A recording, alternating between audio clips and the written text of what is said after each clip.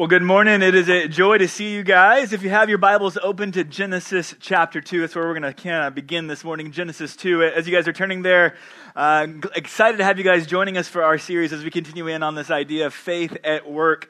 If you guys were with us last week, we looked at the idea that these two ideas, faith and work, there's a profound disconnect between them. And what we want to do this morning is kind of move from that idea of a disconnect and begin to reconnect them and show you God's divine design for human work. That's where we're going to go this morning, God's divine design for human work. And before we get there, I think we also need to kind of begin with a bit of a confession. As much as we may talk this morning about God's design for work, as much as we may talk about what God's called us to be and called us to do, the reality is, as we think about work, we spend a lot of time and a lot of effort trying to figure out how to avoid work, all right? I heard a story this week of an elementary school kid who actually asked his mom a month after school now this spring semester, exactly when is summer? Exactly. A month in, it was already kind of like, I'd like to tap out. I'd like to find a little bit of an oasis and a break from this whole school work thing. For you guys, students, 2 weeks into the semester, and if I had a way of guessing, I'd probably wonder that some of you guys probably already have a spring break countdown clock going, right? 2 weeks in, you're like, I'm ready for a break already from work. I was thinking after watching the Aggies win yesterday, I'm thinking, how much time can I get off of work for what's going to be a really sweet March Madness, right? I'd like to kind of carve some time out to really put all my into this whole March Madness thing. It's going to be a lot of fun. For some of us, though, it's not just that. There are story after story of lottery ticket purchasers who dream of the money that they will earn from the lottery, but not just the money, but that moment when they walk back into their workplace and they say to their boss, mic drop, I'm out, right? As creative and as colorful as it could be, probably often pretty colorful, they dream of that conversation that they can tell their boss, I'm done with you and I'm done with this place and I'm out of here. We spend a lot of time trying to figure out how to get out of work. For many of us, we love vacations, we love getaways, we love to get away from our normal routines and our normal responsibilities. And then there's that thing called retirement, which is just an eternal long vacation that so many of us think maybe one day I'll get to. We spend a lot of time thinking about how to avoid work and how to get away from it. What I want to do this morning, even as we begin, is I want to show you a clip from a movie that will provide you a preview and a picture of what would human existence be like if you never had to work at all. And what you're going to see from this picture, from this clip from the movie WALL-E, is that it is not nearly as attractive as you may think. And you guys want to watch the rest of WALL-E, that's what we may do. All right, here you go. Over to the driving range and hit a few virtual balls into space. Now, we did that yesterday. I don't want to do that. Well, then what do you want to do? I don't know. Something. Whoa.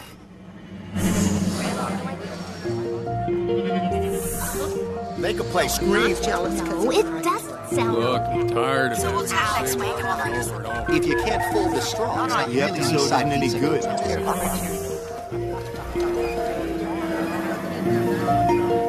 What? Over here. Whoa. A is for Axiom, your home sweet home. B is for by and large, your very best friend. Time for lunch. In a cup.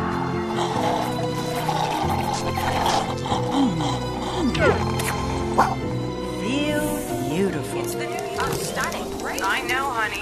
Men. Attention, Axiom shoppers.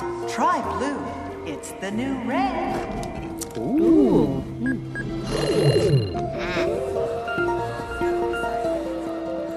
Shade.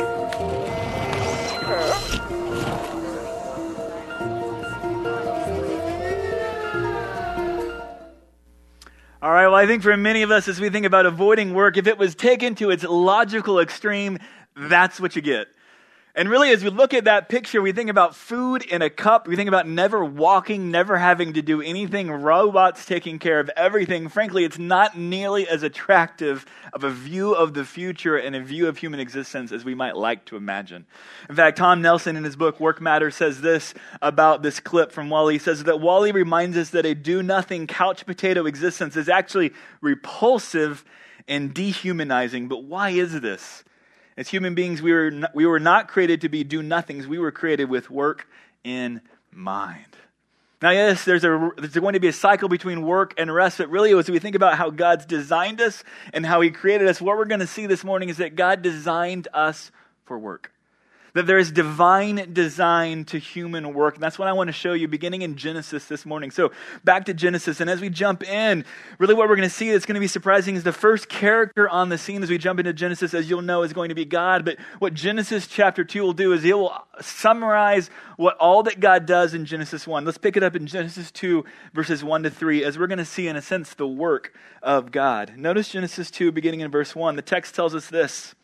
Thus the heavens and the earth were completed, and all their host. And by the seventh day God completed his work which he had done. And he rested on the seventh day from all of his work which he had done. And then God blessed the seventh day and sanctified it, because in it he rested from all of his work which God had created and he had made. Genesis 2 verses 1 to 3 is a summary of all that occurred in Genesis 1. It's an elaborate, it's a simple summary in which you get a sense of over and over again that all that God had done in Genesis 1 is what the narrator in Genesis 2 describes under the category of work. But as we think about God's divine design for work, for human work, it's going to begin with divine work. It's going to begin with the first who ever worked in the first classic work week of 6 days and a rest, God himself. And really, as we look at the Genesis 1 account, we're not going to walk all the way back through it, but I want to give it to you as an element of summary that there's an incredible diversity of the action verbs in Genesis 1. I want you guys to notice what all does God do in his work in Genesis 1. We find in 3 different verses that the text tells us that God created. Not just that he created, but 5 different times we find that he created and then he separated what he had created. If it's not saying that he created, then it says that he made or that he made. And then at times it talks about him gathering or him putting something in its place. That as you look at Genesis 1, as you look at the verbs in Genesis 1, looking at the work of God, what you find is that God out of nothing created. And what he created out of nothing, then he takes that which he created and he orders it, he arranges it, he forms it, or he structures it. At times he takes the light and dark and he separates them. He takes the heavens and the earth and he separates them. He creates and then he separates and he brings order and arrangement to it. In Genesis 1, the first time we see that God created, we find that the earth was formless and void when he first initially created it. But the rest of Genesis 1 shows us not just his creation out of nothing, but his ordering and his structuring and his arranging of the material creation in Genesis 1. But as we think about work, God is the first who works. And it's not just that we see there's incredible diversity of the action in Genesis 1, but there's also an incredible amount of repetition of the fact that God created, that he acted, and then he says that he saw that it was very good. Over and over again, verse 4, verse 10, verse 12, verse 18, verse 21, 25. And then in 131, he says it was very good. Over and over again, God works. He looks at his work and he says it was good. Last week, we talked a lot about the fact that faith and work have often been pulled apart as two concepts that are incredibly now disconnected. But as we jump back into our scriptures, as we begin in the biblical narrative, what we see from the very get-go is God at work, the creator of faith, the creator of the world, is the first to work. And not only is he active in working, it's not beneath him, but that which he does, he then says that it is good. In fact, in 131, he says it's very good. That it was good, that he worked, and that he was very good that he worked. In fact, Keller will summarize it this way, and in a great quote, he says this, that in the beginning, then God worked. And that alone is profound as we think about work. That it's not just something that Adam and Eve or humans are called to do, but it's something that God himself first did. Therefore, work was not a necessary evil that came into the picture later or something human beings were created to do, but that was beneath the great God himself. No. God worked for the sheer joy of it. I love this line from Keller. Work could not have had a more exalted inauguration. That as we think about the biblical view on work, we begin where the biblical narrative starts in Genesis 1. And the first thing that we see in Genesis 1 is it's the first classic work week. And the first person to work is God. And the fact that he works shows that it is not a necessary evil or a curse, but it is a good thing. As Keller says, work could not have had a more exalted inauguration. If you want to see what work is all about, Genesis 1 provides us the first exhibit A on the scene in the courtroom, if you will. Work is good. Work is great. It wasn't beneath God. In fact, it was good. And God steps into it. And it's not just God that we see in Genesis 1. Even as we think of the New Testament and we think about Jesus Christ himself, How does Jesus first enter the scene? What's his first vocation? He's a carpenter, the big JC, right? This is what Philip Jensen says about him. If God came into the world, what would he be like? For the ancient Greeks, he might have been a philosopher king. The ancient Romans might have looked for a just and a noble statesman. But how does the God of the Hebrews come into the world? As a carpenter. That God creates and he orders his physical creation in Genesis 1. Even Jesus comes in the Gospels, and as he comes onto the scene of work and vocation, we find he's a carpenter. He's working with his hands, and he's working with a material universe. Gospels all the way to Genesis, we see over and over again in terms of the Trinity and the persons of the Trinity, they work, and it's good. So whatever you think about work, however you may devoid or create a disconnect between faith and work, you have to square it with the fact in Genesis 1 and 2 that God works. And that not only does he work, but it is profoundly good. He declares that it's good. And it's so good that not only does Jesus work when he shows up on the scene, but God will, in Genesis 1 and 2, he will then take this great gift that is work, and he will hand it off to Adam and Eve. And the next thing that we see in the movement of the Genesis narrative from 1 to 2 is we're going to see not just the work of God, but we're going to see that God works, then he takes this gift of work and he entrusts it to Adam and Eve to continue what he started. In fact, you're going to see again in Genesis 1 and 2, we're not going to have the time to take a look at it verse by verse, but there's an incredible diversity of the action verbs for Adam and Eve specifically. What was the work that they were called to do? What was the creational mandate they received? In Genesis 1 and 2, we find this. Then multiple times they're told to rule over the earth. They're told to be fruitful, to fill the earth, to subdue the earth, to cultivate the earth, and to keep the earth.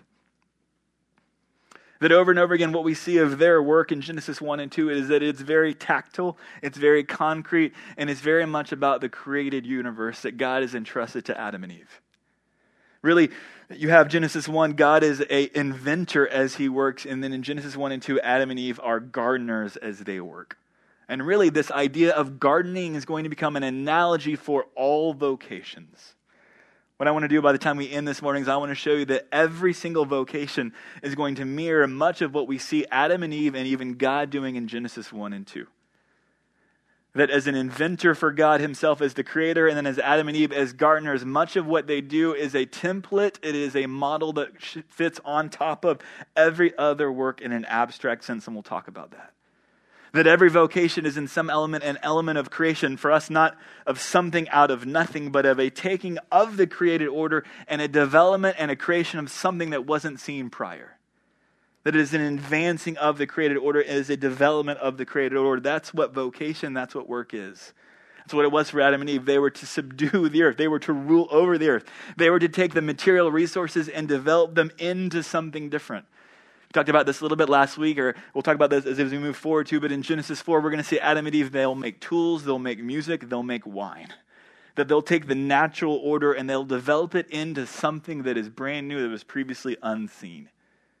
If faith is confidence in the unseen, well, what work is a making of the unseen seen. And all of a sudden, work and faith are not so diametrically opposed at all. Because what we see God do and what we see Adam and Eve do is they take the created order and they organize it, they arrange it, they work it so that it becomes something different. And we'll expand that idea a lot more next week when we look at the dignity of work. But from the very get-go, what we see is that Adam and Eve, just like God, they work. And in that, one of the fun things I love about the creation account is that the first time that God says that something was not good is that he looks over at Eve or at Adam and he says it was not good that Adam was alone in Genesis 2:18. Why was it not good that Adam was alone? I don't think primarily it's about his romantic loneliness, all right? I don't think he's just like, oh my goodness, okay? I think really what's driving Genesis 2, of course, will be the need for them to be fruitful and multiply, but it's basically more about practical aloneness than it is about romantic loneliness. And here's what I mean. Adam is told, I want you to be fruitful, to fill the earth, subdue it, and I want you to fill the entirety of the earth. So how do you do that without procreation? Problem number one, right? Hence Adam and Eve. But also I think the other issue is that for Adam, the great task that was in front of him was way too large. And so what was Eve? Eve was a helpmate. And to be a helpmate was not a sign of derision or of condescension because God himself will be called a helpmate as well. But Eve comes alongside of Adam and what they form is a human partnership in this great task of work. They were to tend the garden, and the garden was not like some little plot of land in your backyard. The Garden of Eden was a massive, massive property. It wasn't just that the Garden of Eden was their jurisdiction, but the entire earth itself. And so how does Adam all by himself going to tend and subdue the entirety of the earth? Impossible. So God looks at Adam and his creation and says it's not good that Adam's alone. And so when God takes a rib out of Adam's side to provide equality between Adam and Eve as partners in this great task of work, all of a sudden you have the first human partnership in this great task of work between Adam and Eve. A partnership that will extend to all of human society, all of human culture, as we'll develop that in the coming weeks. But it's not just that you get the first human partnership, but you also get a divine partnership between God with Adam and Eve.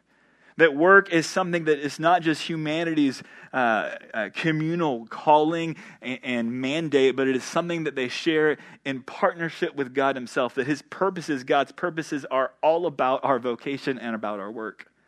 It's interesting. Keller will put it this way. I think it's a great quote. He says this, or Tom Nelson will put it this way. He says, being made in God's image, we have been designed to work, to be fellow workers with God. So for you students, as you step into the classroom to work tomorrow, you step into a classroom in a partnership with a creator God who has all knowledge of the entire universe.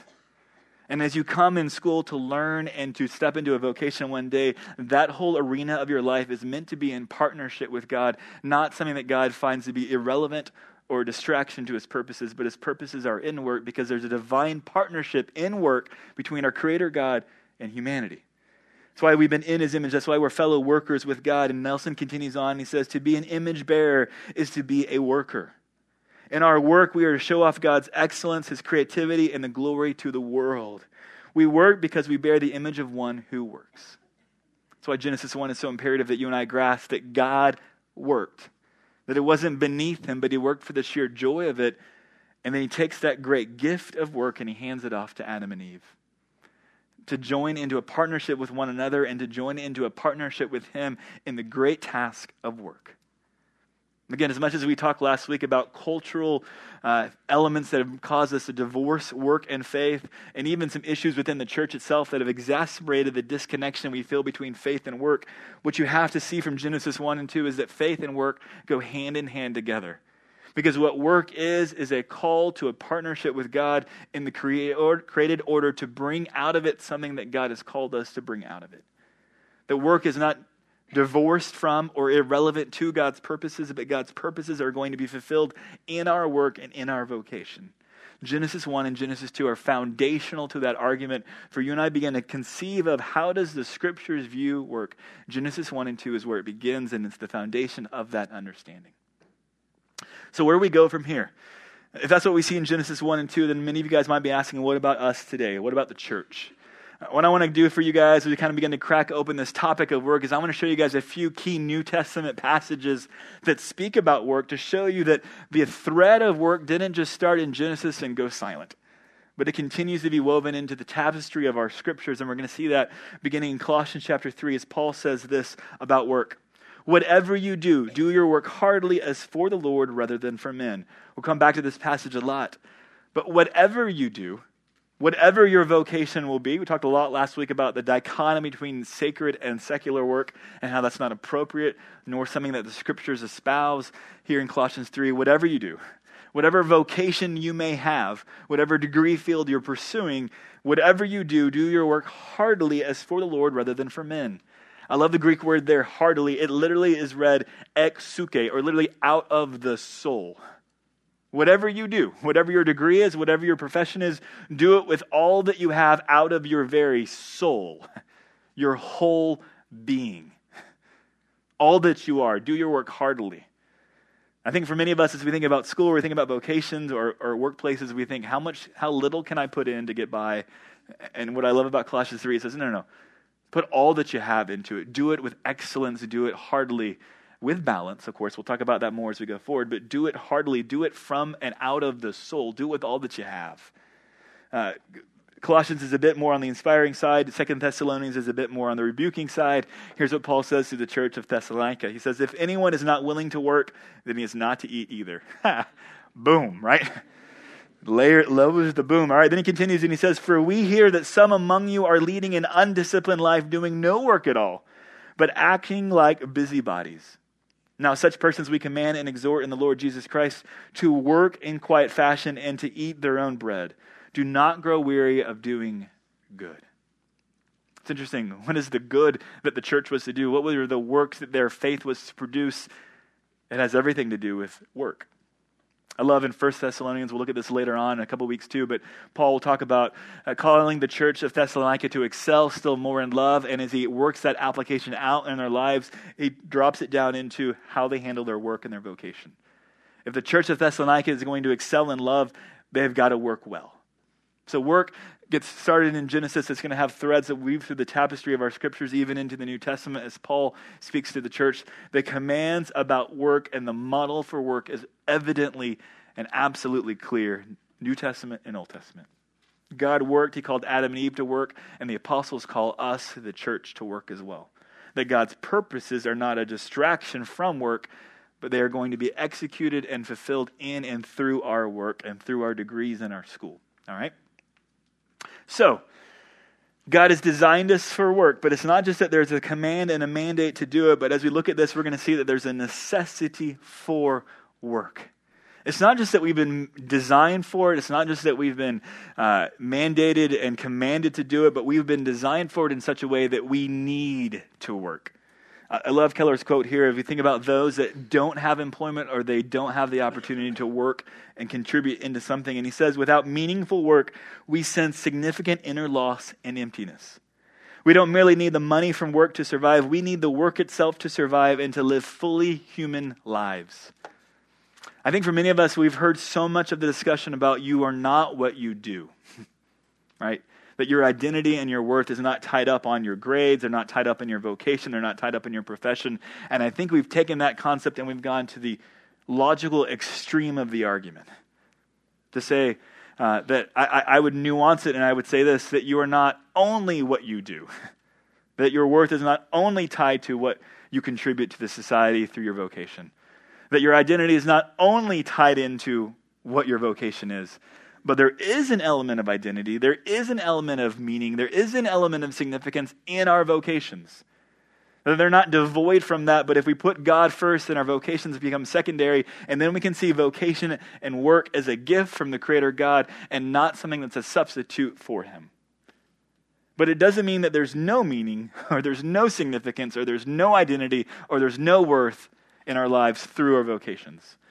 Because for those that have struggled with unemployment or for those that cannot find a job, they do suffer massive sense of inner loss. For many men who go through periods of unemployment, it is one of the hardest challenges they may ever face in their lives. Women as well. That this issue of work, this issue of employment and what we put our lives into, whether that's in our home life or in a workplace or in a school setting, that issue, that element, it has something and it has some tie-in to our identity, our purpose, our existence, and our meaning. It's not divorced from it entirely. Which is why I think this next quote I think is so interesting, because it's not just that those who don't have work suffer inner loss, but even further, I love this quote from Dorothy Sayers. Notice how she'll move work to something that's all about worship as well. Notice what she says. What is the Christian understanding of work? It is that work is not primarily a thing one does to live, but a thing one lives to do. It is, or it should be, the full expression of the worker's faculties, the medium in which he offers himself to God.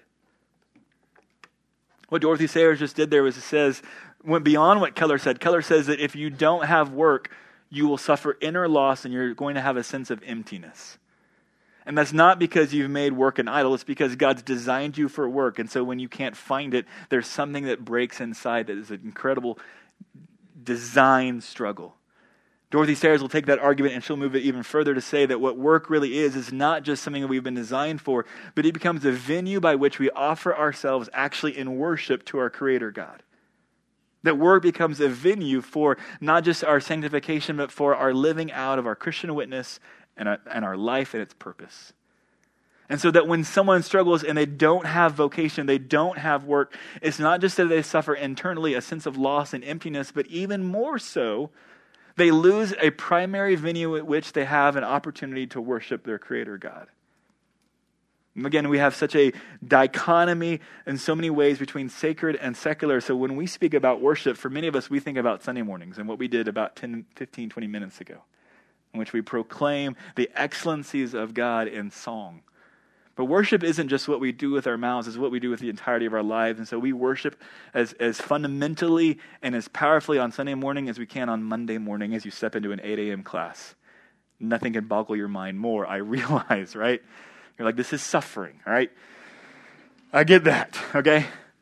But for some of us, we need to have our grids reworked in a sense because you can worship your Creator no matter where you are and no matter the task that you're engaged in, because work itself, school itself, family life itself can be yet another venue by which you worship your Creator God.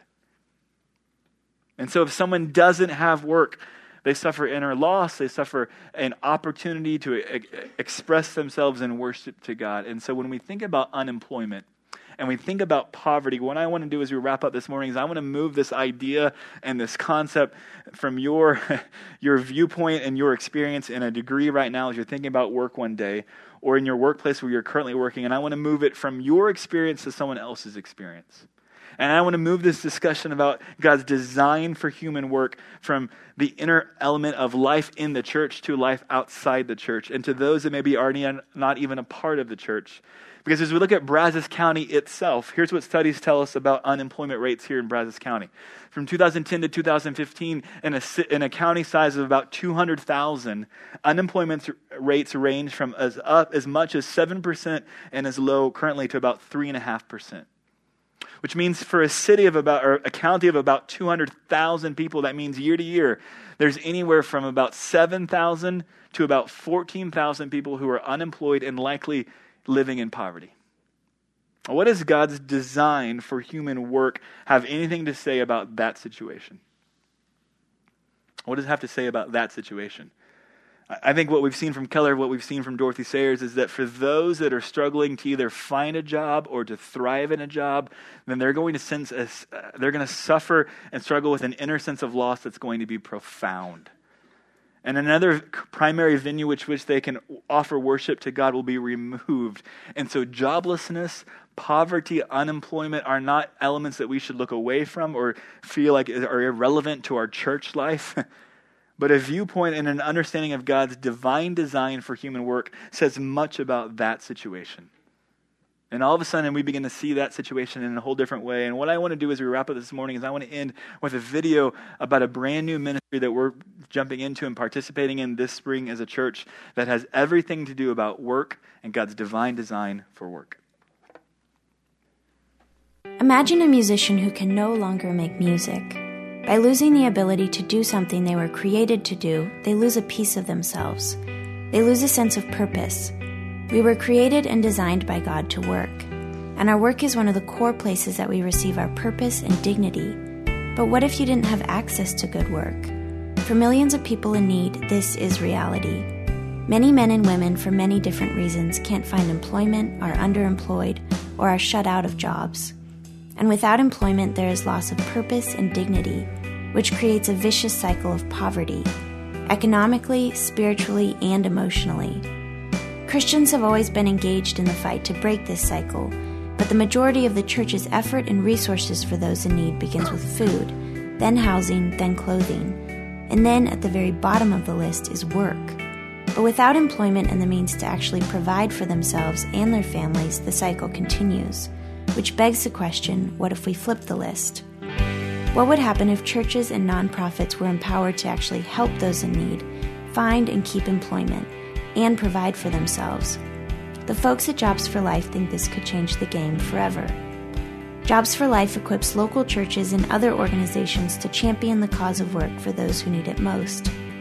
By teaching individuals a biblical understanding of their identity and work, and surrounding them with a community to support them, we can help people experience the hope and transformation they need to find and thrive at work. Imagine churches and nonprofits being centers where the cycle of joblessness is broken, where business owners receive employees who understand the value and purpose of work. Imagine families restored where children grow up with hope and a future. Imagine communities and entire cities renewed because purpose and dignity have been restored. Jobs for Life believes imagination can become reality. Visit jobsforlife.org to join the movement of people teaching others the dignity of work. If we really believe that God designed us for work, then that message matters for those of us that are in the church as those of us that are outside the church. If God really designed us for work, then it matters for those of us that have a degree, will one day graduate and find a job, as it does for those that struggle to find a job or struggle to keep a job. So one of the things that we're doing as we want to talk through this topic as we try to help you begin to reimagine work. We want to do that not just for you guys in the walls of the church. We want to help you do that as you think about outside the walls of the church. You think about our cities and our communities, where that idea of work, that opportunity for work is not so assumed for them as it is for you. And so because of that, one of the things that our church has done, as the video talked about, we do a lot for food, we do a lot for housing, we do a lot for shelter and clothing, but really what we want to begin to do is, as the video talked about, is flip the script a little bit and go at the issue of vocation and work itself. So for you guys, how can you get involved in what we're trying to do for the first time ever this spring? What can you do as a student? A couple different opportunities I want to highlight for you guys with this new Jobs for Life ministry is there are a huge need to be on prayer teams for it, and there's a huge need to have a meal team for it. So what happens on 2 different nights a week is there are going to be classes for those that are looking to find employment, that are trying to be trained in employment, to develop in skill sets for employment. And one of the things we want to do for the team of people who are coming together is sit down at a table and break bread together. And so a great way that you can jump into that to help establish those relationships is to help serve meals and help be a part of that. If you don't know how to cook, be a great way to develop and learn those skill sets, all right? For you students, it's a great way to do it. And then I'd say for you table hosts and some of you working adults, I want to highlight a few other opportunities for you guys as well, because you guys really would be hugely vital in what we're trying to do. One, we need some business leaders that are employers that can help create opportunities for those that are receiving training that will graduate from the program and maybe come in even in a 6-month internship and then walk out with a skill set and walk out with a reference for a lifetime and a trajectory now of work and vocation that they hadn't had before. And not just business leaders that can employ, but we also need mentors that have skill sets that can come alongside of someone and help them with resumes, help them with interviews, help them with skill sets that they're trying to develop, and they can walk with them through that process over 6 months and even over 2 years. The other thing we could really use are some instructors that can help teach some of the material that we're talking about on Sunday mornings. So if this is something for you working adults that you find is really drifting and is really beginning to, in a sense, I don't know why I said drifting, but it's beginning kind of, in a sense, kind of churn in you, then being a teacher, helping train skills and helping do some of these different elements with this ministry will be an incredible opportunity as we look at God's divine design for human work, not just in the walls of the church for us, as we think about our cities and we think about our communities and how we can make a difference as a church.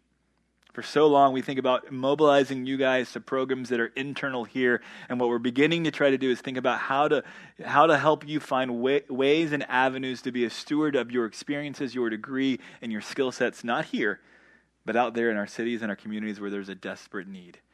And so that's our heartbeat, that's our prayer, to begin to think about God's divine design for human work. So let me pray for us this morning. Lord, I thank you that as we think about this topic, and for so many of us, as we've so separated out our faith from what we're going to do one day or what we're doing right now, Lord, I thank you as we look at Genesis 1 and 2, that we get a model of work.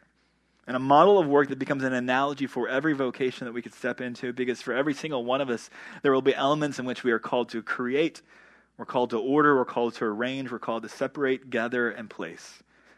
In whatever vocation, whatever field you put us in. And I pray, Lord, that you would begin a process this morning over the next few weeks as we would begin to see work and vocation reimagined. That you would help us to see it as you've designed it, and you would help us to have an impact, not just in our own vocations where we would maybe find a way to thrive even better, but you would allow us to be a steward of our degrees and our experiences, not just in the walls of the church, but in our city and our community as well. Lord, we want to confess that work matters. Not just for ourselves, but for those that are struggling to even find it. And Lord, I pray that we would have an opportunity to impact our cities and our communities in profound ways, that we could make a difference with the gospel and make a difference with skill sets as well. Lord, we ask for these things this morning through your Son, and by your Spirit we pray. Amen. All right, the rest of your morning is going to be table groups right after a few announcements from one.